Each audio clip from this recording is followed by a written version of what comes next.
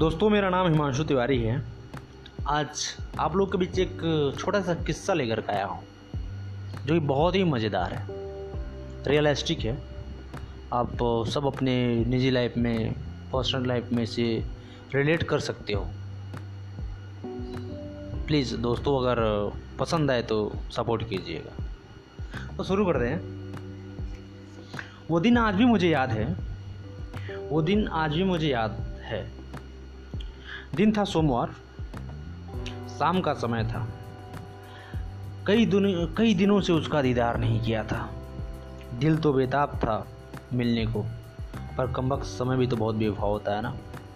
मैंने उसे कॉल किया, कॉल रिसीव हुआ और उत्तर आया उधर से, हेलो गुमसुम। मैंने पूछा सो रहे हो क्या? उसने धीरे से बोला हाँ। वो आवाज़ बहुत ही प्यारी लगी।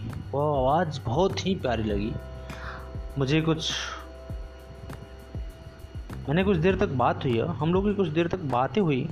फिर मैंने बोला जाओ फ्रेश हो जाओ, फिर बात करता हूँ। उसने कहा ठीक है। मैं इधर इंतज़ार कर रहा था। आखिरकार मैंने उनको फिर से कॉल बैक किया और बातें हुई। कुछ देर तक बातें चलती रहीं। फिर मैंने मिलने को बोला उनसे। उधर से उत्तर आया हाँ ठीक है, मिलते हैं, कुछ सामान भी लेना है, मिल भी लेंगे। मैं तो खुशी से झूम उठा था और निकल पड़ा अपनी मंजिल की ओर। वो पल इतना सुहावना था जब मैं इंतज़ार कर रहा था। सच पूछो तो मुझे इंतज़ार बिल्कुल भी पसंद नहीं है, पर न जाने क्यों वो इंतज़ार का पल बहुत ही अच्छा लग रहा था। बस मैं यूं ही अपना बाइक इधर से उधर धीरे धीरे चक्कर लगा रहा था उधर रोड पे और उसकी राह देख रहा था। अंततः मैंने रास्ता पूछा किसी से जिधर उसका घर था और धीरे धीरे उस रास्ते की तरफ आगे बढ़ने लगा। कुछ ही दूर चला था कि वो दिख गई। स्कूटी पे अपना चेहरा स्टॉल से बांधी हुई थी और मेरी तरफ आ रही थी। वो जो समय था दोस्तों, बेहद ही बहुत ज़बरदस्त समय था। बहुत आई कांट बिलीव डैट कि मतलब वो उतना खुशी का पल मेरे लाइफ में फिर से दोबारा आएगा। सच बता रहा हूँ। और फिर हम दोनों वहाँ से कहीं और जाने लगे। वो अपना स्कूटी पार्क करके मेरे बाइक पे बैठ गई। फिर वहाँ से हम दोनों लोग कहीं और जाने लगे। वो काफ़ी नर्वस थी क्योंकि शायद पहली बार वो किसी लड़के के साथ बाइक पे बैठ के जा रही थी कहीं।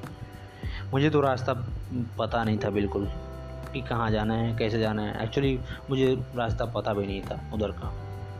तो वो बता रही थी रास्ते, जहाँ बता रही थी वहाँ जा रहे थे। बट हो ऐसा रहा था कि मतलब जहाँ भी वो बता रही थी रास्ता गलत हो जा रहा था। बहुत ही नर्वस थी। लेकिन क्या करें, जाना तो था। बार बार रास्ता भूल जा रही थी। हम लोग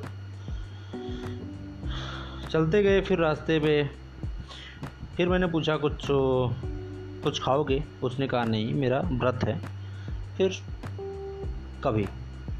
मैंने बोला चलो जूस ही पी लेते हैं। कहा लेकिन उसने मना कर दिया। फिर मैंने नारियल पानी पीने को कहा, जिद कर दिया। और मना कर रही थी लेकिन मैंने एक नारियल पानी ले लिया, उसको बोल दिया। लेकिन उसने बोला क्या नहीं, आप भी लोगे और आप नहीं पियोगे तो फिर मैं नहीं लोगे, है ना। फिर ठीक है, मुझे भी लेना पड़ा एक।